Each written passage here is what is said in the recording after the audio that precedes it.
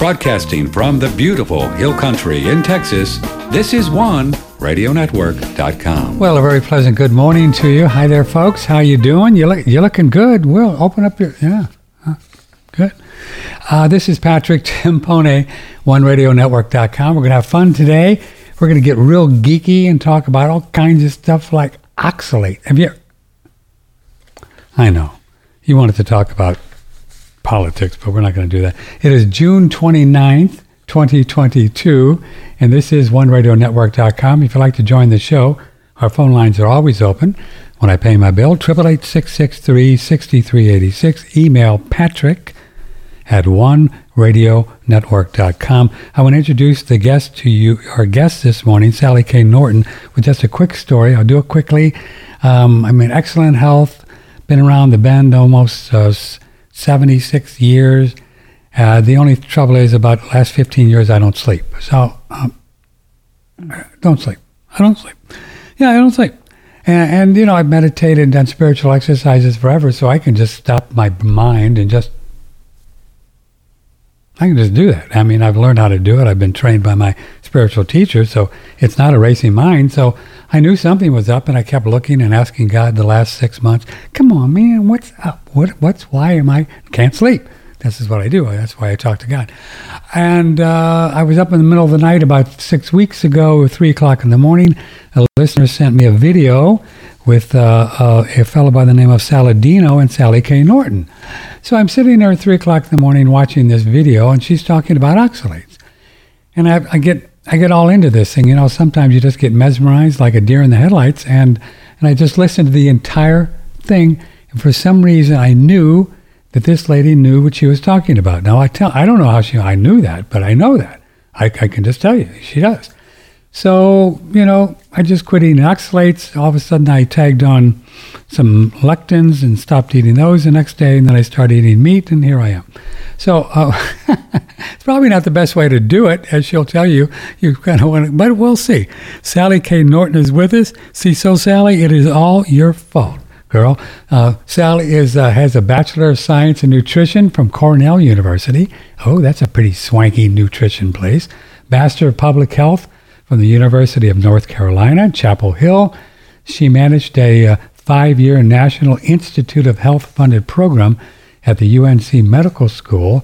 Project educated students about holistic alternative integrative healing, clinical consultant on a team incorporating holistic healing in care plans for critically ill, contributing author and managing editor for a series of monographs on integrating complementary medicine. She has been in the biz for a long time. Miss Norton, thank you for being here. Good morning. You look great. No oxalates for you, hey? No oxalates for me anymore. Good morning. What a delight it is to be with you. Oh, thanks. We'll have fun. So is that how you discovered your oxalate research with sleep for you? Did I hear that on the video? Was it sleep? Yeah, sleep was the big thing for me. I had lots of health problems for years, and I landed in a place where I had to quit my career. I had a faculty job here in Richmond at the University Medical School here. And I needed major surgery, and I couldn't recover from that surgery because I couldn't sleep. But I didn't know I couldn't sleep. I was so out of it. I didn't know I wasn't sleeping all night long. It took a sleep study. Sometimes you can really have problems and you have no idea what's wrong with you. Mm-hmm. You need some help, diagnostic help often. And it took a sleep lab study to find out that my brain was waking up 29 times every hour. Oh, good. 29 times an hour. That's great. Okay. So I maybe got 2 minutes of sleep, but it's not. Anybody knows anything about sleep knows you need a cycle of an hour and a half to get through actual sleep. So without sleeping, I was losing my ability to comprehend and wow. Stay focused and read the mail even. It was like my brain was getting so tired, I didn't have the energy to look at the mail anymore. Wow. So you started researching. Yes. And somehow you got led to this idea called oxalates, which we're going to talk about, right? Did it come to your doorstep like with the New York Times, or how did that happen? Yeah, this is a really hidden story. So if you're got mystery health problems, very rarely is anyone going to offer you up the oxalate solution, which is too bad. It needs to be on top of our list. For anything mysterious, weird, and annoying, we need to be thinking oxalate. So maybe we'll change that, because I started my real entry point to even thinking about oxalates certainly wasn't Cornell, where it was mentioned in little 1-inch sections in my textbooks that, because of oxalates, you might have less calcium absorption from your food, or, it's oxalate avoidance is for people with kidney stones, and that's it. And it turns out there's a long history of science and a huge amount of information that no one's really put together, and none of the textbooks writers have written about. So I didn't learn through my education. It was in 2009, I had a bad attack of crotch pain. So I had this I beg your pardon? Burning. I hate it when that happens. That is not pleasant. Whoa. My lovely husband, who is great on the computer and the internet, did a Google search and found an organization that teaches the low oxalate diet for people with pelvic disorders. It's called the Vulvar Pain Foundation. And they've been teaching about low oxalate diet for crotch and pelvic pain for 26 years. But it made no sense to me, but I was desperate enough to buy all their materials and try to learn it. And in the meantime, I'm growing organic sweet potatoes in my garden, which is a great example of a high oxalate food that is considered benevolent and benign, and you can eat all you want of it and it's fine. But and so I was making breakfast with sweet potatoes for a long time. And my life was falling apart, and I would never have connected my darling sweet potatoes to sleep disorders, crotch pain, fatigue, back pain, all the stuff that was going on. So it was in 2009. And because of my learnedness, this made no sense to me. The more you know, the less you can learn.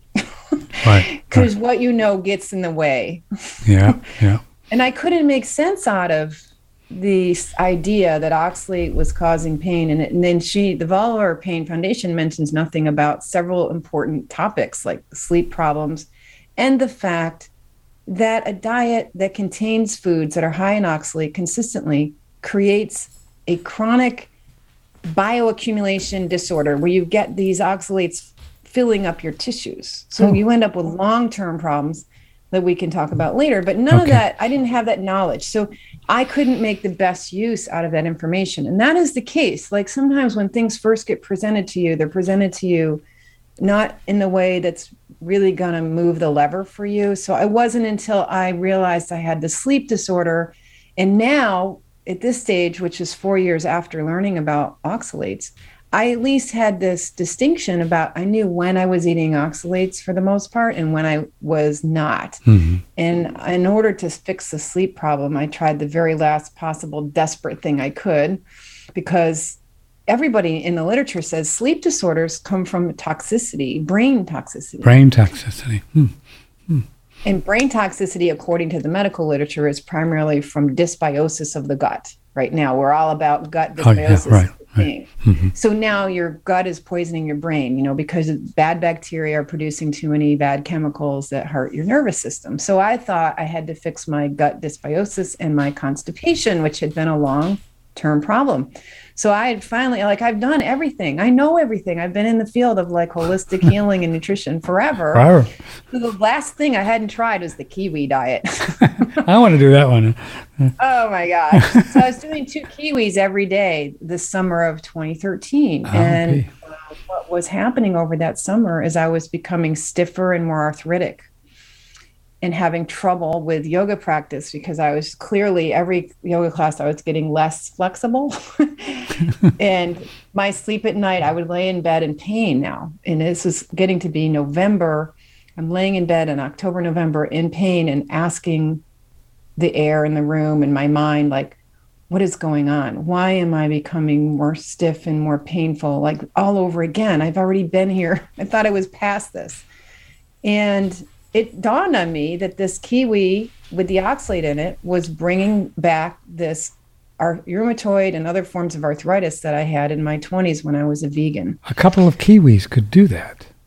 Every day, yeah, a couple kiwis Every could day. do that. And we'll talk about that as we go. So, continue. Great story. Well, so here I am with my little Kiwi desperation program. And now, but thank God for the Vulvar Pain Foundation that allowed me to recognize that I was eating oxalate with the kiwis. I was doing it as a sacrifice to the cause for the sleep disorder and creating this arthritic problem all over again. And that was a huge moment for me because I had suffered so greatly with joint pain since I was 12, and it was particularly bad in my 20s. I remember at age 19, I didn't have the strength in my fingers to unlock the door.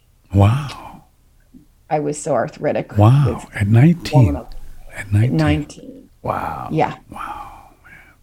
So it was really cutting like, oh man, I have this sleep disorder. I need to fix that. But now I can't eat oxalates because I have this arthritis. And I was really unhappy. I was angry. Like, why do I have to do this stupid oxalate diet for this stupid arthritis? You know, that seemed unfair because how am I going to fix my sleep disorder? Well, I got serious about the low oxalate diet and my sleep disorder clearly slipped away because all of a sudden I'm reading the mail and my brain is functioning within 10 days. Just getting off of oxalates did that.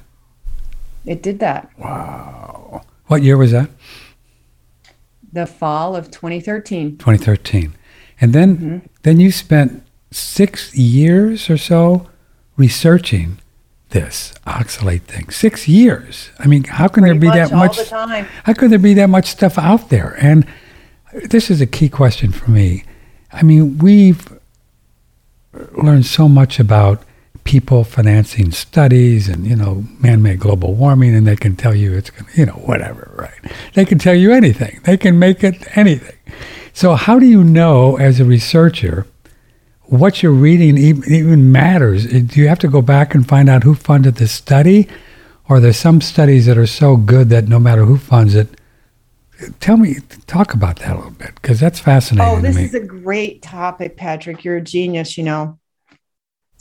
That's why it takes 6 years to know anything. Whoa. Because if you just cherry pick your literature and look around for a day and find the articles that confirm what you already think, you're nowhere. You have no idea who you're listening to and how off base they are. I have yet to read an article in the medical literature that didn't get at least one detail wrong. At least one. And so in order to understand oxalates, I've pulled up 22,000 articles in the medical literature, and I have followed the chain of who's listening to who and who's repeating who. And Wow. I can see this theme of telephone where people repeat stuff that gets repeated a lot. Yes, ma'am. And they don't bother to check the facts. So when you're a real researcher, you go back and you try to find the primary source of where did they get this idea? Where did they get this idea?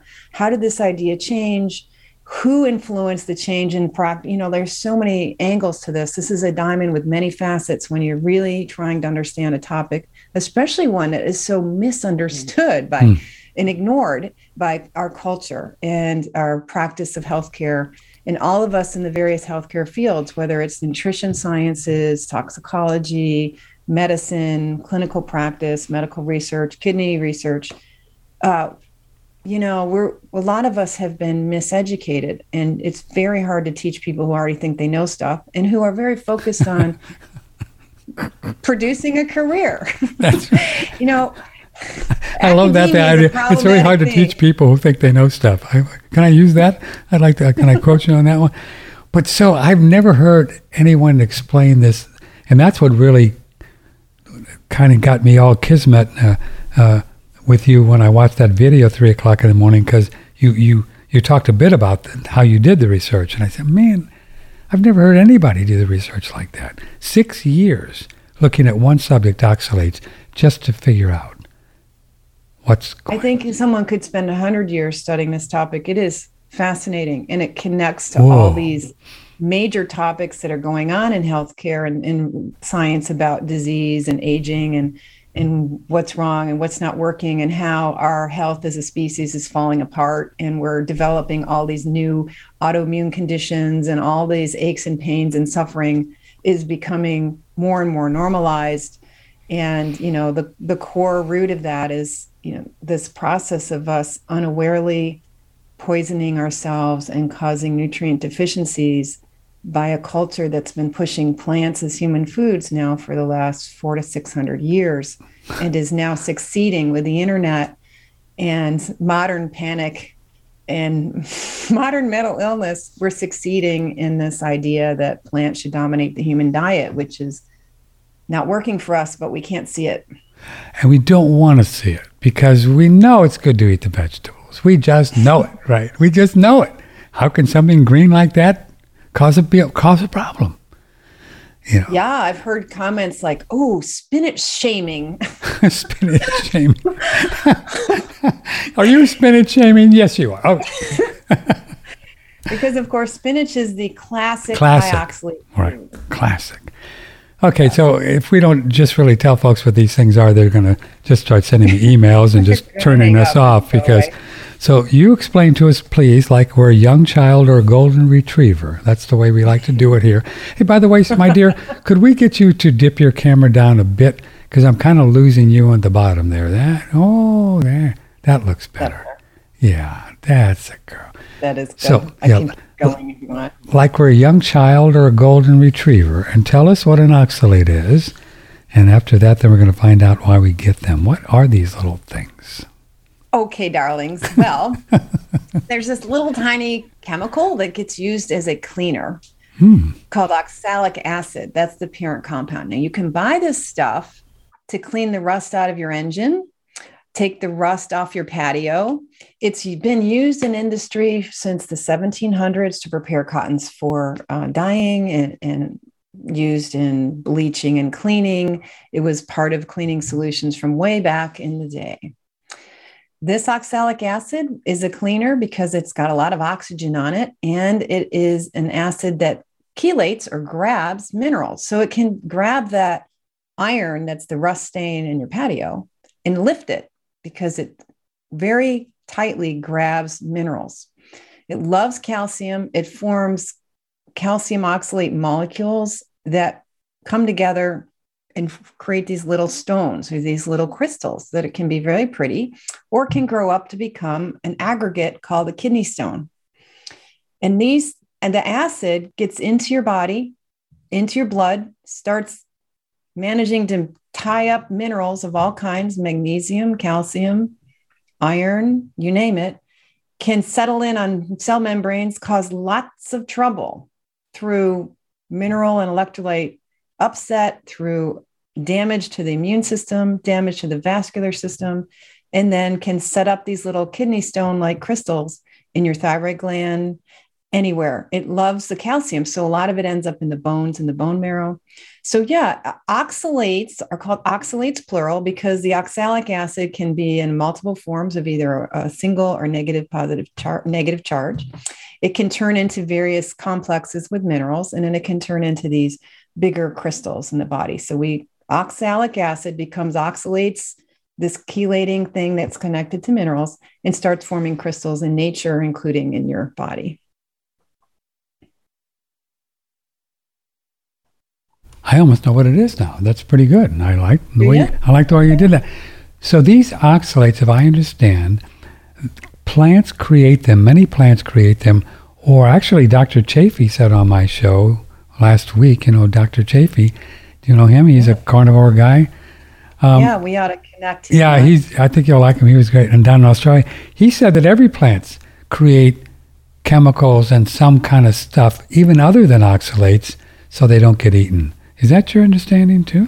Very true. Very true. He's so right about that. Thousands of chemicals, not all of them we know. Even some of the ones we think now are pretending they're good for us. The tannins are well known to be terrible for us, but now we're calling them polyphenols and saying that they're nutrients, when in fact their major action is anti-nutrient and is sort of a harmful effect. I spent, years digging up information about plant anti-nutrients, as they're sometimes called, these plant chemicals that can harm us.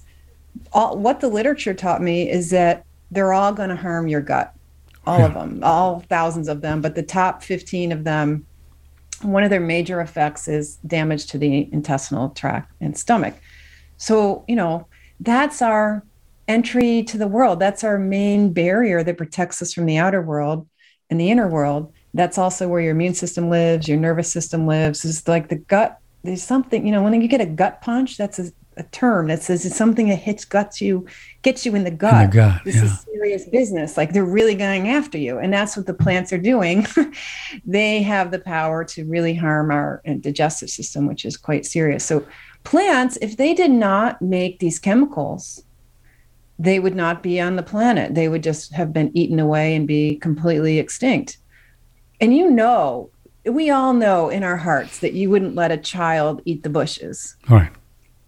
You couldn't go in the woods and survive on the random plants in the woods, or even out into a beautiful golden meadow. How long are you going to be able to survive eating meadow plants? You're not going to be able to even digest them, let alone tolerate them. Yes, ma'am. Yeah. So these oxalates, and they build up over time. So if we've been eating our vegetables, like we've been told our whole life, they build up. Why doesn't the body's pretty clever, Sally, Kay, Norton. Oh, yeah. Why doesn't the body just get rid of them? I mean, come on. We are designed to handle a certain amount of oxalic acid and oxalates forming in the body. We're equipped to handle maybe 200 milligrams of oxalate a day in our diet. Mm-hmm. In theory, according to some excellent researcher, there's a set of 3 researchers that have worked together for their whole careers. They're beginning to retire now. And they tell us that we can probably tolerate about 12 milligrams of oxalate getting into the blood, which translates to maybe at best 200 milligrams in our food. Now, a spinach salad with just a cup of spinach has probably got 350 milligrams of oxalate. Whoa. So the foods that we favor right now tend to be like that, spinach being one of the worst. The one that's worse than spinach would be chard, red stem chard, and beet greens, which is essentially the same food, even worse than spinach. Nuts are particularly bad, especially almonds, cashews, and peanuts. They have what we call bioavailable oxalate, meaning it easily goes from your gut into your bloodstream. And these are novel foods, by the way. This is the other thing about these foods that are particularly high in oxalate, which include the nuts, potatoes, sweet potatoes, spinach, chard, Swiss chard, and beet greens. And then there's things like buckwheat, quinoa, these sort of modern, they're now modern. The new guys, the anti-gluten. Yes, stuff. right. Yeah. So you want a low gluten diet and you're likely to adopt more nuts. You're likely to adopt the quinoa, the buckwheat or something. I used to, because I was clearly, I had in graduate school, it became obvious to me that wheat wasn't agreeing with me. So I started buying soba noodles, which is a buckwheat noodle they have in Japan.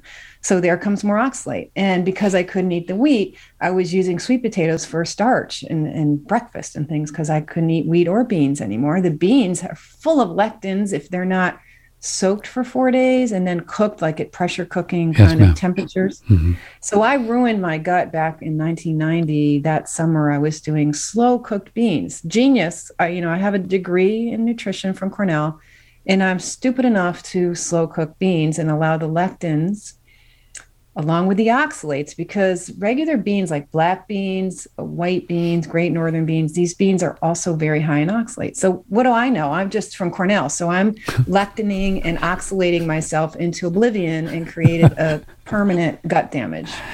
Well, it must be, of course, we're all so different and unique and have different karma, dharma, baby, you know what I mean? So obviously some folks can do better with them than others, right? I mean, you got hit early, probably just because God wanted you to do this. That's my theory, but don't get me started with that. Sally, go ahead. Well, one of the ways God started working on me is that I probably had something going on as a fetus. And then as a child, I had this series of strep infections, which is actually, if you got a series of infections, that may be a sign that you have immune damage from oxalates and other plant chemicals. But it only takes an hour, less than that, 40 minutes, according to research done at the University of Alabama. 40 minutes after a spinach smoothie, you've damaged your immune cells. Wow. And now they're putting out pro-inflammatory. Their little mitochondria and their cell structures are all unhappy and crying within 40 minutes of a single spinach smoothie. So those same immune cells are going to have a hard time with strep infections and other things. So as a child, I had liquid penicillin on a spoon, which is a nasty experience, and ended up losing my tonsils at age 5, along with my sister, who was 4 and 3.5 at this. So we were little girls having surgery. That was traumatic because we were having strep that never responded well to all this penicillin. So here we are, already having infections, being raised on rhubarb and beet greens and healthy foods, and getting our tonsils out, and nobody knows there's a connection. So the antibiotics really mess up your microbiome in your gut and increase your possibility of high absorption of oxalate and less ability to get rid of oxalate, because the certain bacteria in the gut help you excrete or release oxalate from the body. And when they're gone, it lowers your ability to release oxalate from the body. Interesting. Sally K. Norton is with us, and we're going to have fun this morning, and you can join us, 888-663-6386. Email Patrick at oneradionetwork.com. Okay, so 6 weeks ago, I go back there, I watch your little interview, then I go to your website, so it's still, now it's 4 in the morning, and I'm up, so what's the heck, And then I get your little list of Beginner's Guide to Undoing Oxalate Overload, right? And then I'm looking at all the high oxalate foods, and Sally K., this is my diet. I eat spinach twice a week. Oh. I eat chard twice a week. Almonds, I've been eating almonds every day for 10 years. 10 almonds soaked, right? So, I was just an oxalate guy. Black beans, I've done a few of those. And then a baked potato, like at least twice a week, right? At least twice a week, baked potato. So I'm looking at, and then green tea, I do green tea, I did black pepper, turmeric. I was a crazy turmeric person. It's good for you, right? Turmeric, just take more. What can I say? So all these high oxalate foods, and I'm going, man, there's got to be something to this. Maybe this is why I'm not sleeping, right? So 6 weeks ago, I just said, no more. And then I started thinking, well, maybe I won't do pasta and starch and lectin thing and just put that too. So then I said, okay, I'm going to do that too. And I did this overnight, Sally. I said, okay, I'm done. And then said, well, what am I going to eat? So I eat meat. So that's what I eat, meat and butter and eggs. And, that's what I eat right now. So I've been Decisive thinkers. Decisive thinkers. But so then I hear you talk about you should really go slow because, this oxalate detox could really whack you. But you know what? I haven't felt anything but good since I've done it. So what's up with that? Welcome to the honeymoon, Patrick. Okay, so you're telling me that okay.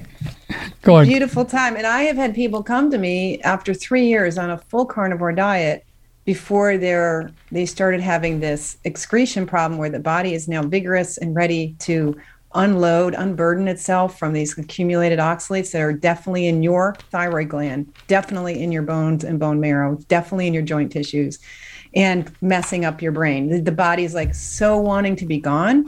But I think we don't really know why there's this variable picture of how soon the body starts trying to excrete. Yeah. And excretes through what, Sally? Kidney, urine, feces? That's the primary route out is the urine. And like they estimate that on average, 90% of the oxalate is going to come out through the poor kidneys. This is a terrible job to have. And through the urine. And some people end up with urinary tract problems because it's way too much all the time. The immune system inside the bladder starts to become hyper reactive. These crystals are forming in the urine as the urine's being made. There's a small subset of humans who get kidney stones from this process, like 12 to 15, maybe even 20% if you really push the oxalates. But a lot of us can pee out oxalates like crazy and not have kidney stones. I'm certainly good at it. I have cloudy urine a lot. That cloudy urine is the calcium oxalate crystals refracting light. And so that means if you see the cloudy urine, there's enough oxalate in there and they're clumping a little bit and there's a lot there. So you can see sometimes if there's cloudy urine there, and that can help you know that your body's able to and is releasing oxalate through the urine. Interesting. I wonder, could you take a urine test and see how much oxalate you're getting rid of? Well, this is a big issue, right? Like, how do we tell what's going on? Wouldn't it be nice to do a test? The urine is a spot check of what's happening at that moment, and the body's in the background doing all kinds of management that we don't understand. Yeah. So it takes 9 urine tests to guesstimate the average amount of oxalate that you're able to excrete. 9? Oh. 9. It takes, according to medical literature, but you have to dig and read enough to notice that, to hear that truth coming out from people who ask the question, like, how do we know what the average amount of oxalates you're able to excrete? And able to excrete is an important caveat, because if you have been damaging your kidneys with high oxalate foods and or NSAID drugs or other pharmaceuticals, etc., toxic exposures of other environmental types, you may lose your ability to adequately excrete oxalate. So the sicker your kidneys are, the less oxalate will be in your urine. So you could get a normal oxalate level from the urine. That's no proof that you don't have an oxalate problem. Well, that's not fair. Who jumped that one up? Yeah. Like, yeah, it's interesting. Like, we expect a test. We want a test. We want a test, single right? cheap, quick test to tell us, give me a yes or no, and just get on and move on, right? But that's not how reality works. And we're dependent on tests. Most illnesses are pretty silent until you get a blood pressure cuff or take some blood work or get a tissue sample or get so sick that it becomes obvious. But the early stages, and even pretty close to the end stage, you can be running around with stage 4 cancer and not know it. And any other disease you can think of. And that's also true with toxicity diseases, especially something like oxalate, where all the problems that it causes are starting to become so common. We just think they're normal part of aging. Yeah. Dr. Chaffee was musing that he felt like all of these diseases are simply a toxicity issue that catch up with us. It seems like I think that's where we're going, isn't it, Sally K. 100%. This is exactly one of the points I make in my book. Initially, I wrote a whole chapter about how deficiency and toxicity are the root causes of all pain, suffering, and disease. Wow. 100%. He and I are completely tight on that opinion. And what's the name of your book? Toxic Superfoods. Toxic Oxalate overload. Toxic super. Because look, your diet was loaded with good stuff like chard, spinach, nuts, almonds, tea. Right? Yeah, green tea. I mean, come on, what's up with that? What's not to love about these superfoods that you were living on that and probably even baked potato with tons of butter? I mean, come on, how can that be not a good food? How can that not be a good food? So, okay, let's do a break, and then I want to kind of dig into the amounts and all of that. And okay, so stay right there. Sally K. Norton, Patrick Timpone, OneRadioNetwork.com. What a trip, huh? I tell you. They didn't put this in the fine print when I signed up to be here. I don't know. Did I miss that part, I said to God, well, what about this nutrition thing? What am I going to eat? And God said, just go and eat. You'll figure it out. Okay, this is what you'll figure it out. And we are, right? We're figuring it out. It gets a little strange, but we're figuring it out. For my first meal of the day, I like to make a blended drink, and I'm always basing my blended drinks around colostrum. Colostrum adds so much creamy flavor and texture that if you don't have it, smoothies start to seem a little bit watery to me. Now I'm going to be combining it with a bunch of other ingredients, but it really is the all-star. Colostrum has so many health benefits. Probably it's best known for its effects on the immune system. There's actually an article in PubMed showing colostrum to be 3 times more effective against flu and flu symptoms than flu vaccines are, even in high-risk patients. It's incredible for fighting flu and other viral type infections. It's also really good for building lean muscle mass. In fact, it contains all 89 of the known mammalian growth factors. It's also very good for the gut lining. So people who suffer from things like Crohn's, IBS, leaky gut syndrome, a lot of those folks are using colostrum in the regenerative process to heal and restore their gut lining. And one of the things I love about it is that it's a complete food. So colostrum contains everything a mammal needs to thrive. It contains all of the essential amino acids. It contains all of the essential lipids or fats. It contains all of the essential glyconutrients. Those are essential sugars that we need for our immune function. So it's got all of that and all those growth factors, which means this is really a complete food for human beings or for any other mammals.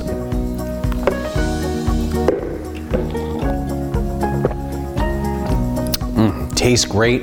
It's got the fuel I need to get through the day, and it's got all those added health benefits thanks to the colostrum too. It's great company. I've known Daniel for Many Moon come Choctaw, about 12 years, and great guy. He has a colostrum, different flavors, vanilla, chocolate, strawberry, and the oregano, and then also shaga and reishi, the little magic mushrooms things in the tinctures. Pine pollen, of course, that we take all the time. It's just a pollen from the trees. I'm not going to test and see if they have oxalates because then I'll quit taking it. So I'm just not going to do it. And it's a great company. Daniel Vitalis, Thrival, OneRadioNetwork.com.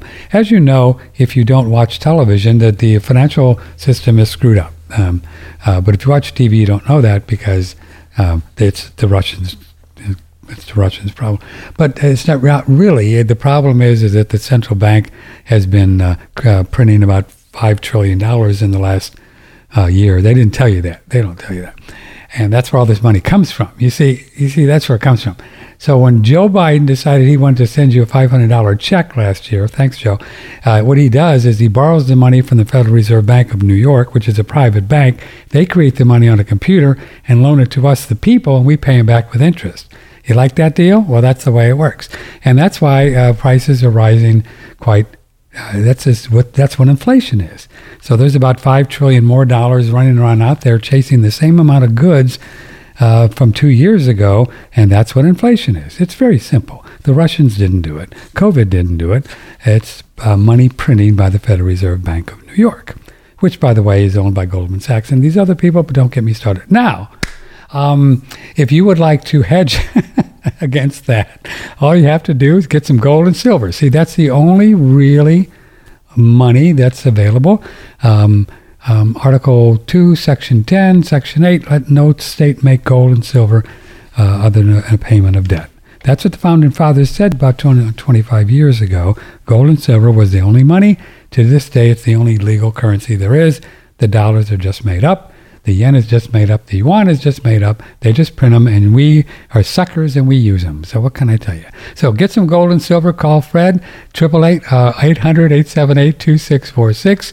Put some in your underwear drawer, and then if this thing falls down and goes boom, the dollar will even get weaker. It's very strong right now, but the dollar will get weak, and then gold and silver will go up in price, and then you can hedge against inflation.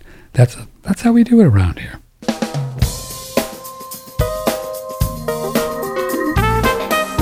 Broadcasting from the beautiful Hill Country in Texas, this is OneRadioNetwork.com. We're with Sally Kane Norton, and her new book is coming out very soon. I got a couple of chapters called Toxic Superfoods, right?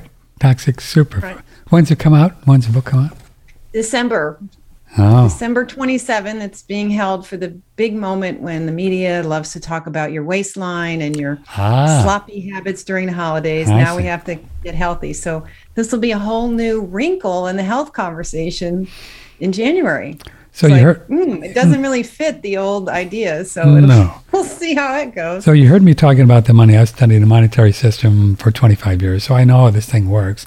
And isn't it something that almost everything they tell us on television is not true? I mean, how did we get here?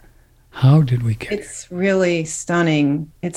Once you start seeing all of this, oxalate alone is enough to make you realize you can look back at what we do as like this separate space. Like, look at these people around me doing these things that are hurting themselves and can't see the forest for the trees. But just this major idea that so much plant life, or maybe all of it, that maybe we weren't even made to eat this stuff, and maybe we are carnivores deep down in our DNA. Do you think we are?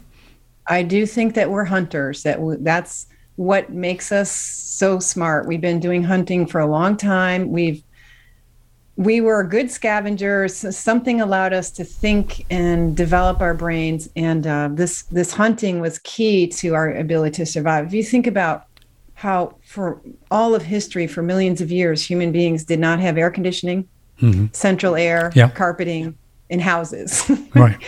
You were just out there in nature's wild, unpredictable ways. Just out there having kids and, no Gerber or anything anywhere to be found. And we were doing great. The fact that we got this far and now we've dominated the planet is telling. And during all that time of survival and thriving and conquering the planet, we're mostly living on things like woolly mammoth and buffalo. That's what we were doing. Yeah. So when do you know when we started really eating a lot of corn and wheat and stuff like that, when that was? Are you into that?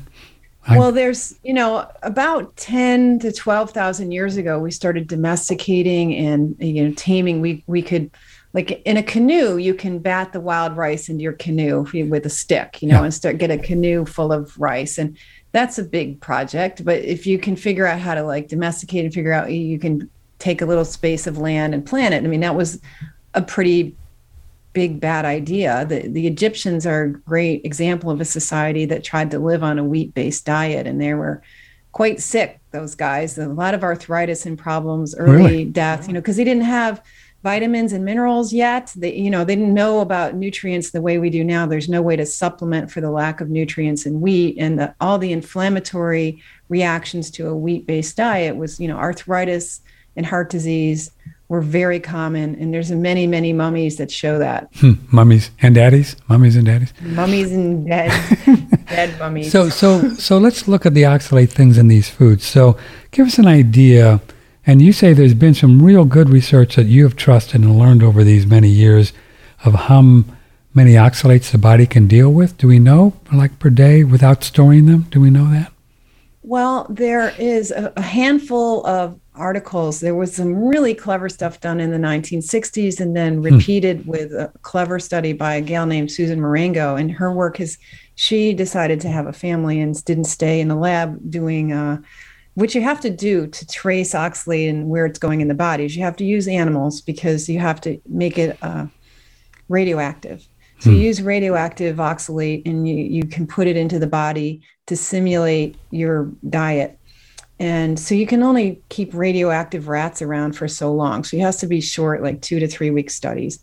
But you don't want to go in checking on your radioactive rats every day and night, in and out, while you're trying to raise a family. So she moved past, and people don't pick up on other people's research necessarily. So this hasn't been studied by huge numbers of people and redone. But I know of about 5 studies since the 1960s when this first theory came forward.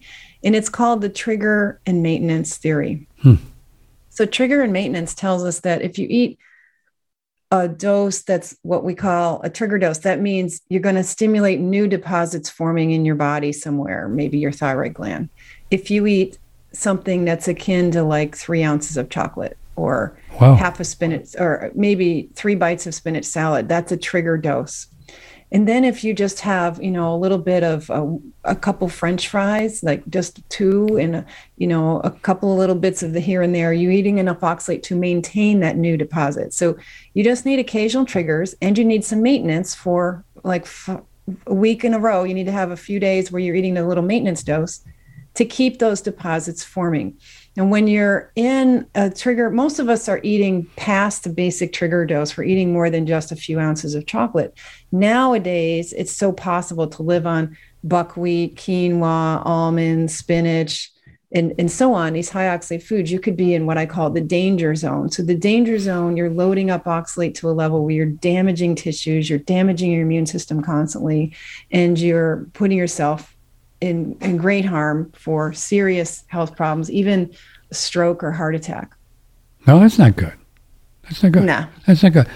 So, so your list here, for example, you have Swiss chard, spinach, beet greens, and beets, and okra.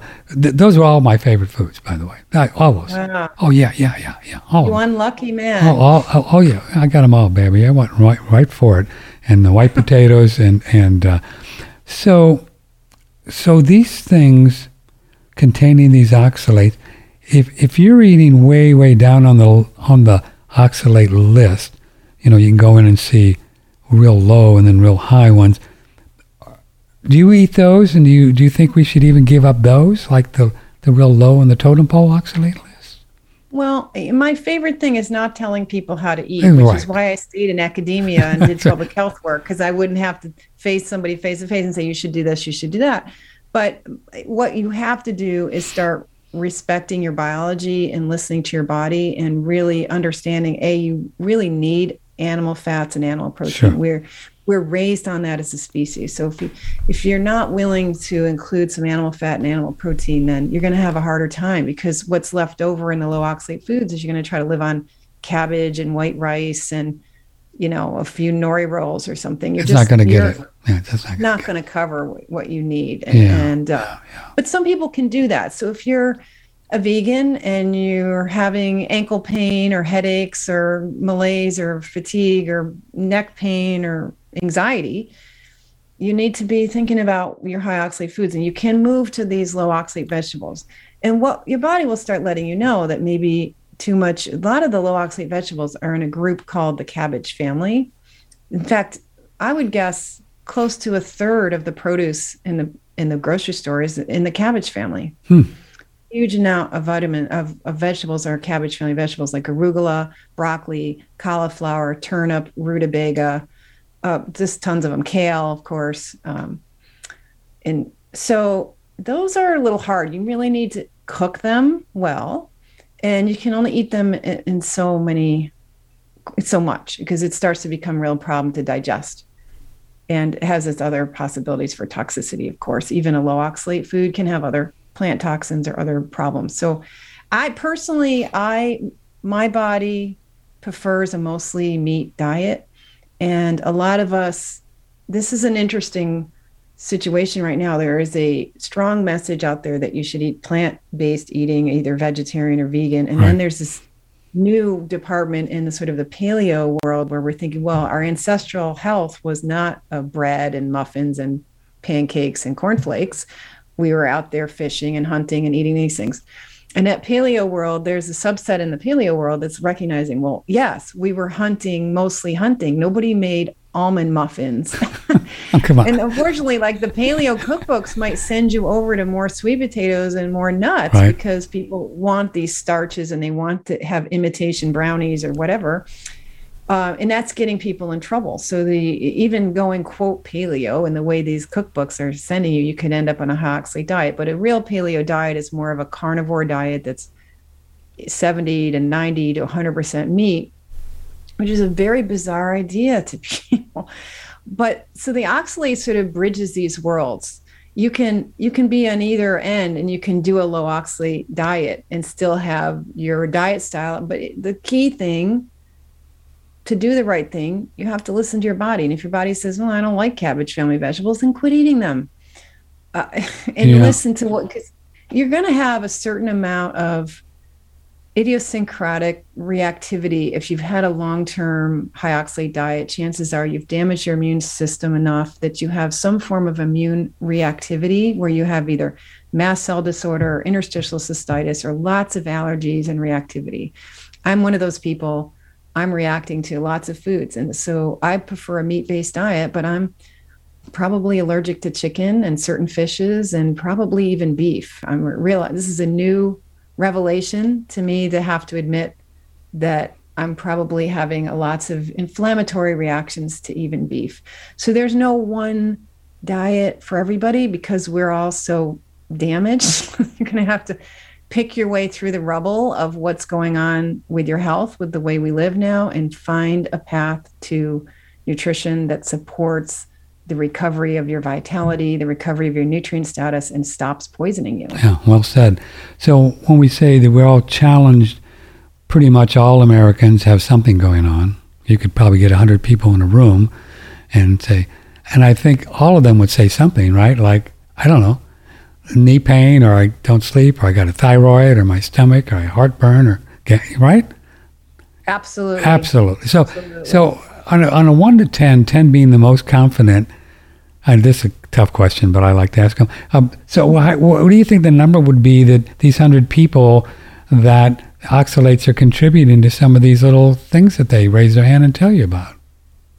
Well, if you had asked me that question 6 years ago, I would have said, 4. Okay. If you'd asked me this question 4 years ago, I would have said 35.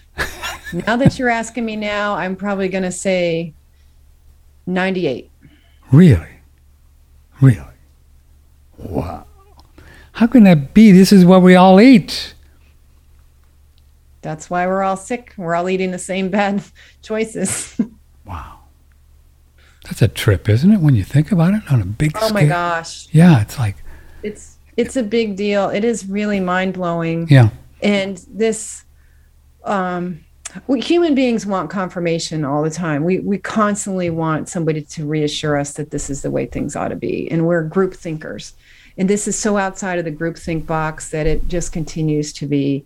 Some people, it just bounces off our brains. We cannot really absorb and understand and recognize the ramifications. It's too big that most of us, except crazy people like you and I, and a lot of our listeners, they don't want to go there, right? They just don't want. I'm good. No thanks, forget it. I'm good. I'm fine. I'm good. So therefore, there are that's all fine. those 100 There's people. nothing wrong with that. Yeah.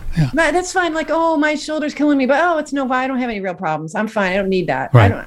I can't lift my shoulder. Oh no, I don't have any problems. So there's this denial going on about the degree to which we are struggling, because changing your mind or changing your behavior, neither of those are too popular with humans. No, we humans don't like to do that. Wow. Amazing, just amazing. And then thyroid is like massive. I mean, it's like an epidemic in our culture, right? Everybody has thyroid issues. And do you think that oxalates are part and parcel of this? Yeah, for sure. The few studies there are out there over time, it seems to increase, like how many cadaver samples have these crystals in the thyroid gland. And it's up to like at least 85% of everyone over 50 probably has thyroid oxalate crystals. They've cut them open and actually found them. And finding them is not easy, by the way. First of all, you're working with a tissue sample that came out of a body at some point. It might have come out of a cadaver. And so right away, when a person dies or a tissue sample is pulled away from its blood flow, the tissue starts degenerating and the cells fall apart and produce acid, and that can dissolve some of the crystals that are there. So it's easy to miss them. Also, when you slice a little piece of thyroid to make a little thin sample to look at under a microscope, you can slice away the crystal. It just moves with the knife. And you don't find a crystal. It's very easy to miss the crystals and the deposits. And not all the oxalates that are in our tissues are crystals. Some of them are, first of all, a lot of them are nanocrystals, which is way below the wavelength of light size. They're so little that you can't see them with microscopy. And the others are these lipid crystals, which are forming in lipid molecules. We're down at the molecular level. You can't necessarily see them. So even with all these difficulties where you need to stain it, you need to prepare it properly, not slice away the crystals. You have to stain it properly. You have to use polarized light, and you have to know what you're looking at. Whoa. You have to know that this is this kind of crystal. It takes so much skill. It's amazing that 85% of those thyroid glands, they've found these crystals. 85%. That it's amazing that they even found them, right? It's amazing they even could find them, and that's scary because these deposits are pretty huge, and not so huge that they're getting cut away. But that should stop and cause interest, just like the expansion of the autism problem should stop and cause interest. But it's a ho hum. Oh well. Yeah, something else. Oh well, yawn. Yeah. So. I have found a little improvement in my sleep, but this has been going on for 20 years, so it's probably going to take a little more than 6 weeks. So there's a good chance, since I know it's not a racing monkey mind thing because of my spiritual practice, that something, if you could just lay there for like 4 hours and talk to God and not tired, something's not working, right? Something in the brain. So I could have little oxalates in the little brain that want to come out. Yeah, it's surprising how much is in the brain and in the head tissues. Some people will start to notice crystals in their eye if you do get to sleep, or if you have either very dry or very wet eyes, or moments when the eyes start tearing. Sometimes there's grit in that. Yeah. And it'll dry on the cheekbones under the eyes. I've seen that on my eyes. Yeah, I've seen that. You see that? So that could be oxalate crystals coming out of the eye glands. Oh, good. There's lots of glands around the eyes. And the eyes are the surface of the brain, right? Yes. Yeah. Right. So if the brain has got oxalates to get rid of, where is it going to put it? It's going to send it forward into the eyes, maybe. That's a theory of mine. We don't have research to demonstrate that. We don't have any way to watch oxalate moving through the body and how the body's managing things. Right. this shows up in our clients and followers where the eye grit and the morning sleep gets really heavy. I used to wake up with my eyelids sort of glued together, like the eyelashes were all glued together with grit. And I started getting eye styes after I went on this low oxalate diet. I've never had them in my life, and I'm 50 years old or more and just starting to get eye styes. And so that is a common sign of oxalate. Too much oxalate in the body is eye styes. But you can get all this bony material of the face and head, and all the circulation that's here delivers a lot of oxalate into the sinuses, the teeth, the jaw, the gums. The saliva glands concentrate oxalate, and oxalate definitely crosses into the blood-brain barrier. So that you can get, I have some clients of mine, clearly they've got head oxalates because their hair will start falling out, and they'll get rashes and corpuscles and things either on their neck or under their hair. Some people, so we talked about the urine being the main exit route, but the skin is the biggest organ of detox. Oh, good. Right. And some people really do shed it through the skin. It's like, again, this is an example of a difference. I'm good with the kidneys, so I don't see like crystals popping out of my body, but a lot of people have sent me the pictures or even the crystals that have been popping out of their body. They sent them to you, huh?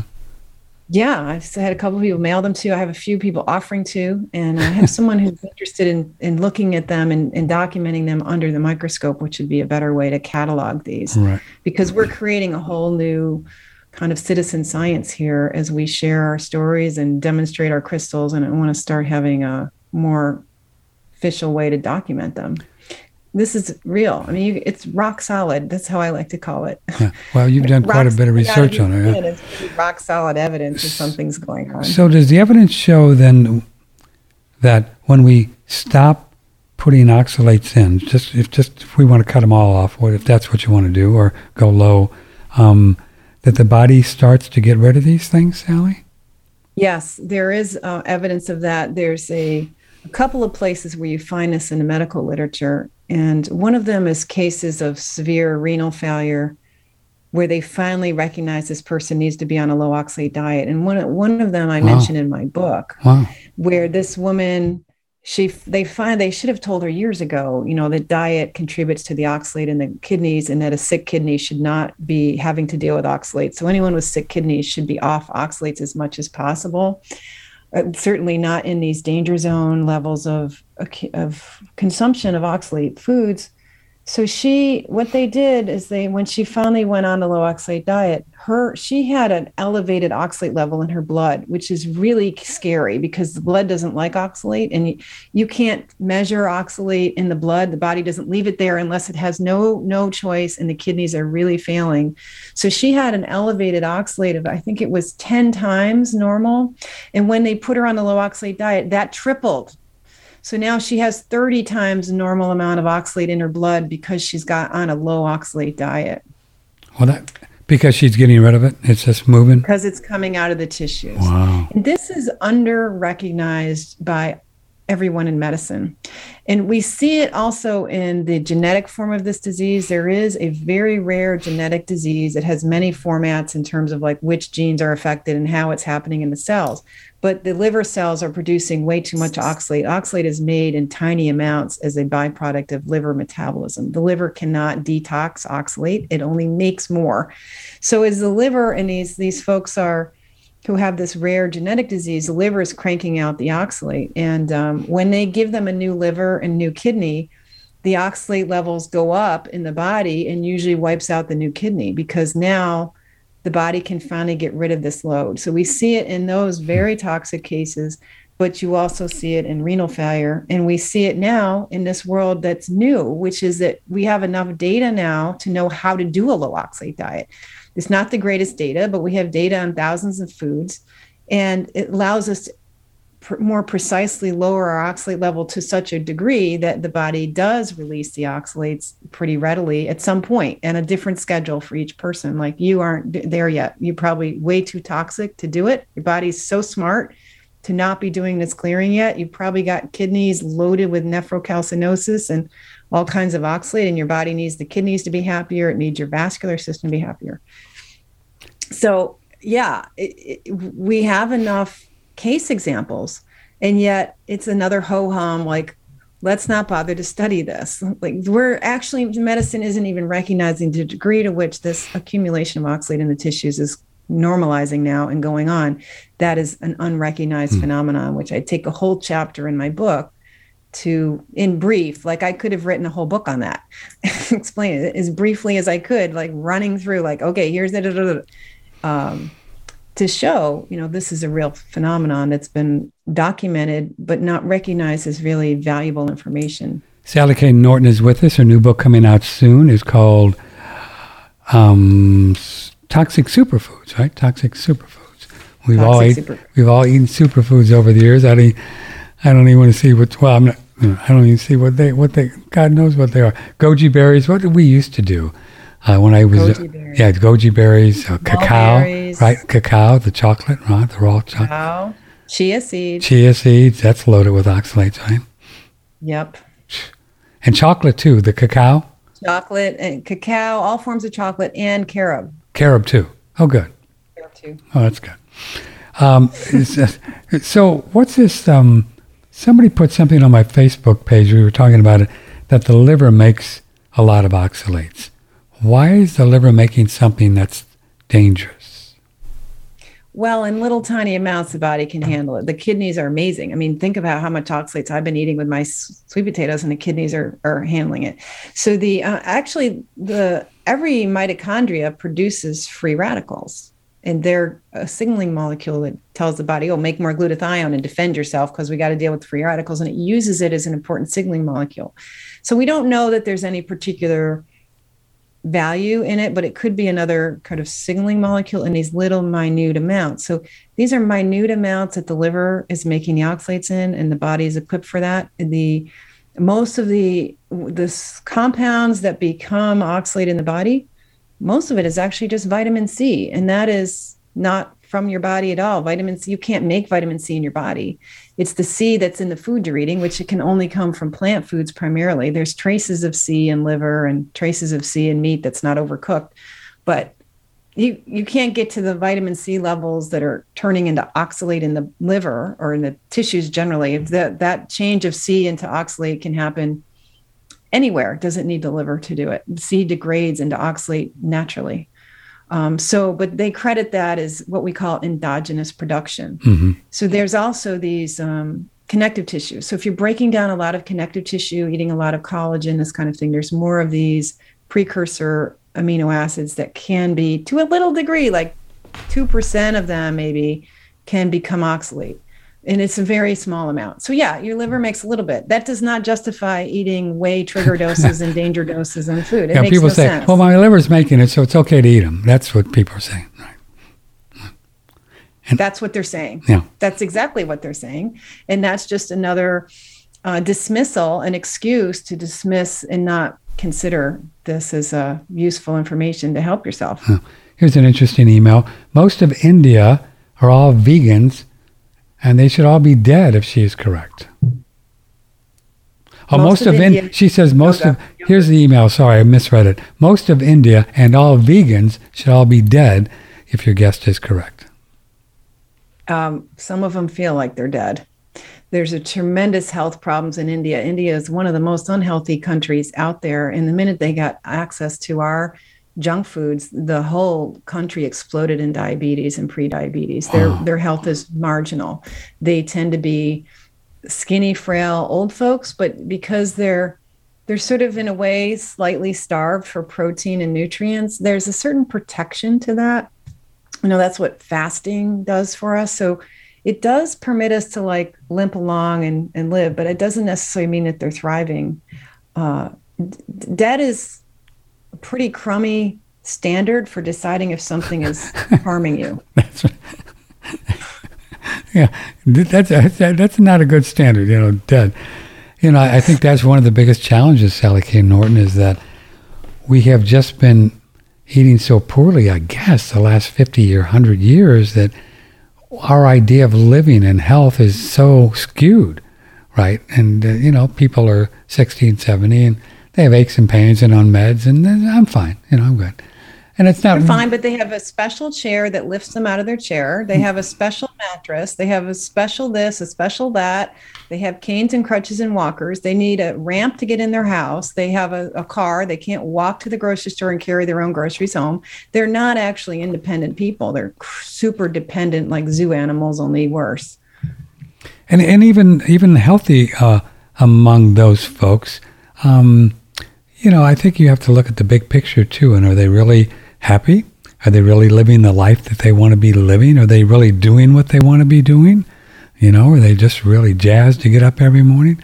That's a big deal. So many people struggling with anxiety, with mental fatigue, Right. with depression. And I'm just amazed at how many people tell me their lifelong depression and anxiety, especially anxiety, just went away in a week on a low oxalate diet. No kidding. In fact, today I shared another person who shared that with me. And so there's been a go round on my story on Instagram of people sharing this yet again, that the low oxalate diet spared them of anxiety. They spent years in therapy, years thinking something was really wrong with them, years of their family thinking they're just negative people. Right. And all along it was their healthy diet doing it. So these guys, Sally, could leave the brain that quickly to help people feel better. That's crazy. There's an acute effect on the nervous system right after you eat these oxalates, and it takes about 3 or 4 hours for the amount of oxalate that's in the food to move into the blood, like all the way, because the food is continually being absorbed after you eat it. It takes, 24 hours for food to go from lips to toilet. And there's a process as it moves from the stomach through the small intestines. A lot of the absorption is happening in the stomach, in the small intestine. And so about 4 hours after a meal is when the highest amount will be in the bloodstream. So 4 hours after a spinach smoothie or a sweet potato or a Swiss chard, you might start having some kind of neurological reaction. You might start getting diarrhea or constipation or hiccups or tremors or twitches or not be able to sleep. And so when you go to bed, say 10 or 11 at night, that might be just 4 hours after dinner of Swiss chard and potatoes. And it would have been maybe 7 hours after a lunch of something else like a spinach salad. And that would have been another 10 hours after you had peanut butter on whole wheat toast for breakfast. So by the time dinner or bedtime happens, the amount of oxalate that's in your blood that's harming your nervous system is at its peak. So it makes sense that oxalate would mess up your sleep. Yeah. The nervous system, so you're actually talking literally in a physiological level, what's going on in the body? What does that mean, nervous system? So the nervous system is the brain and all the nerves that tell your muscles what to do. Oh. And these neurons have, in order for them to be smart and electrical, they need their electrolytes on each side of their membranes doing just the thing. And they need to be able to release electrolytes and calcium in the cells to make things happen. So all cells actually use a calcium ion inside them to control what they do. It's a messenger molecule in there that tells the cell, oh, make some neuropeptides, make some neurotransmitters, make some insulin, do this, do that, don't do this, get me some glucose. Like this signature, the signaling molecule that tells the cell membranes to do this or that, or tells the different parts, is a calcium molecule.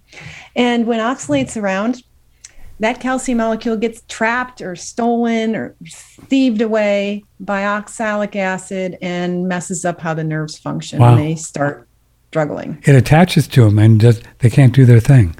They can't. So you're basically stealing the messenger on the road. So if the king sent a messenger on a donkey to the next kingdom to go tell them this, but some highway robbers took the messenger and his donkey, the other kingdom didn't get to hear about the message, the news.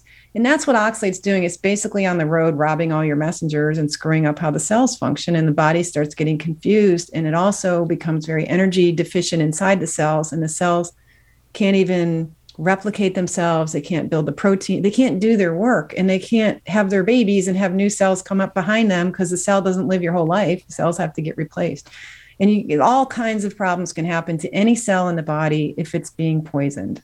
And it is being poisoned, in your opinion, in research, when we're putting oxalates in our body through plants. These high doses with these high oxalate foods. Little traces of oxalate. You're gonna absorb 100% anyway. You're only absorbing about 15% of what you're eating, unless it's a very low dose. Then you might absorb 20% if it's a really low dose. But if you have gut inflammation and gut, leaky gut, or other what they call, sort of hyperabsorptive states, you could absorb 70% of the oxalate you're eating.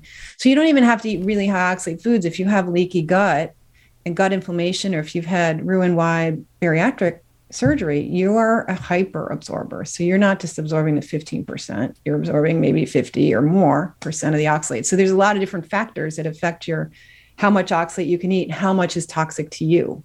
Mm-hmm. And in your opinion, are the oxalates one of the reasons why there's so many gut issues to begin with? I do think they're a major culprit in gut disorders. There's certainly too much oxalates actually kills the bacteria that eat oxalate. It's bad for your flora and your colon don't like to be poisoned either. And then oxalate comes along with lectins and other plant molecules. That lectins are even worse, in my opinion. And the two of them together are pretty much a guaranteed gut problem story. And what are the high lectin foods? That would be the undercooked beans and any vegetable that's a fruit, like a tomato and things that have seeds on them. Their skin and seeds tend to be high in oxalate. And those lectins can be, unlike oxalate, lectins can be disarmed with high heat, really high heat. And with the seeds and beans, you need to soak them first. The research suggests 3 to 4 days of soaking a bean, which basically it's no longer bean. It's now a sprout. You just don't see the sprout yet. Yeah. Right. It's no longer dormant. It's using up. But when you do that, you liberate the oxalic crystal, the acid from the crystals. So those beans are holding on to crystals like most seeds do. And then it breaks down those crystals into oxalic acid. So you increase the oxalic acid, which is the part that gets into your blood. When you soak and ferment things, you can increase it a little bit, but then some ferment, it's like confusing for people. So I won't get too deep into that. Yeah. But lectins, you can cook the death, in India, one of the things that's saving India is they have traditional cooking methods, and almost everyone has a little pressure cooker to cook their lentils in. Oh. Lentils are a low oxalate, high lectin food that can get you into trouble if you don't cook them properly. So there was recently this story of this vegan food made with lentils, which is a high lectin food. It's a raw crumble thing. I don't know. You're supposed to heat it in oil, but that's not a traditional way to cook lentils. The traditional way is to boil them in water in high heat in a pressure cooker, and that makes them safe. But these new vegan food products aren't using traditional methods of preparation. So you can handle the lectins if you know to not use a slow cooker like I did, but you can't cook the oxalates out. So I don't know if that's answering the question. Yeah, I think you got there. Sally, stay there. We're going to do another break here. Sally.